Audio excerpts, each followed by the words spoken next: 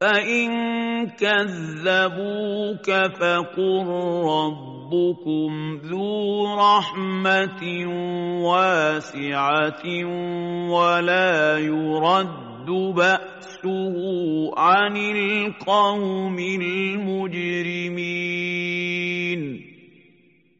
فإن كذبوك أيها الرسول ولم يصدقوا بما جئت به من ربك فقل ترغيبا لهم: ربكم ذو رحمة واسعة، ومن رحمته بكم إمهاله لكم وعدم معاجلته لكم بالعذاب. وقل لهم تحذيرا لهم: إن عذابه لا يرد عن القوم الذين يرتكبون المعاصي والآثام. سيقول الذين أشركوا لو شاء الله ما أشركنا ولا آباؤنا ولا حرمنا من شيء كذلك كذب الذين من قبلهم حتى ذاقوا بأسنا. قل هل عندكم من علم فتخرجوه لنا إن تتبعون إلا الظن وإن أنتم إلا تخرصون. سيقول المشركون محتجين بمشيئة الله وقدره على صحة إشراكهم بالله: لو شاء الله ألا نشرك نحن ولا آباؤنا بالله لما أشركنا به، ولو شاء الله ألا نحرم ما حرمناه على أنفسنا لما حرمناه.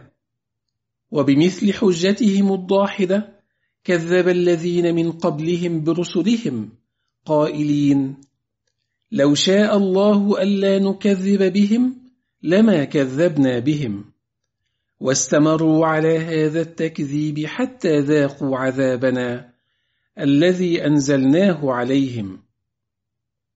قل أيها الرسول لهؤلاء المشركين: هل عندكم من دليل يدل على أن الله تعالى رضي منكم أن تشركوا به وأن تحللوا ما حرمه وتحرموا ما أحله؟ فمجرد وقوع ذلك منكم ليس دليلا على رضاه عنكم. إنكم لا تتبعون في ذلك إلا الظن، وإن الظن لا يغني من الحق شيئا، وما أنتم إلا تكذبون. قل فلله الحجة البالغة فلو شاء لهداكم أجمعين. قل أيها الرسول للمشركين: إن لم تكن لكم حجج إلا هذه الحجج الواهية فإن لله الحجة القاطعة التي تنقطع عندها معاذيركم التي تقدمونها، وتبطل بها شبهكم التي تتعلقون بها. فلو شاء الله توفيقكم جميعا للحق أيها المشركون لوفقكم له. قل هلم شهداءكم الذين يشهدون أن الله حرم هذا، فإن شهدوا فلا تشهد معهم ولا تتبع تتبع أهواء الذين كذبوا بآياتنا والذين لا يؤمنون بالآخرة وهم بربهم يعدلون.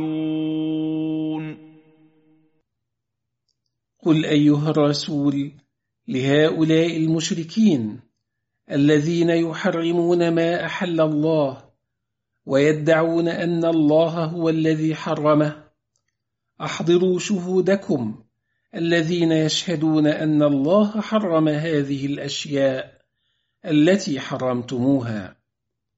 فإن شهدوا بغير علم على أن الله حرمها فلا تصدقهم أيها الرسول في شهادتهم، لأنها شهادة زور. ولا تتبع أهواء الذين يحكمون أهواءهم، فقد كذبوا بآياتنا حين حرموا ما أحل الله لهم. ولا تتبع الذين لا يؤمنون بالآخرة وهم بربهم يشركون فيساوون به غيره. وكيف يتبع من هذا مسلكه مع ربه؟ قل تعالوا أتل ما حرم ربكم عليكم ألا تشركوا به شيئا وبالوالدين إحسانا ولا تقتلوا أولادكم من إملاق نحن نرزقكم وإياهم ولا تقربوا الفواحش ما ظهر منها وما بطن ولا تقتلوا النفس التي حرم الله إلا بالحق ذلكم وصاكم به لعلكم تعقلون. قل أيها الرسول للناس: تعالوا أقرأ عليكم ما حرمه الله. حرم عليكم أن تشركوا به شيئا من مخلوقاته وأن تعقوا آباءكم، بل يجب عليكم الإحسان إليهم. وحرم عليكم أن تقتلوا أولادكم بسبب الفقر كما كان يفعل أهل الجاهلية. نحن نرزقكم ونرزقهم. وحرم أن تقربوا الفواحش ما أعلن منها وما أسر به.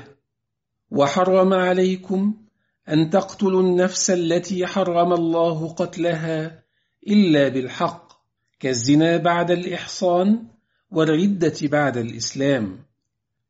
ذلكم المذكور وصاكم به لعلكم تعقلون عن الله أوامره ونواهيه.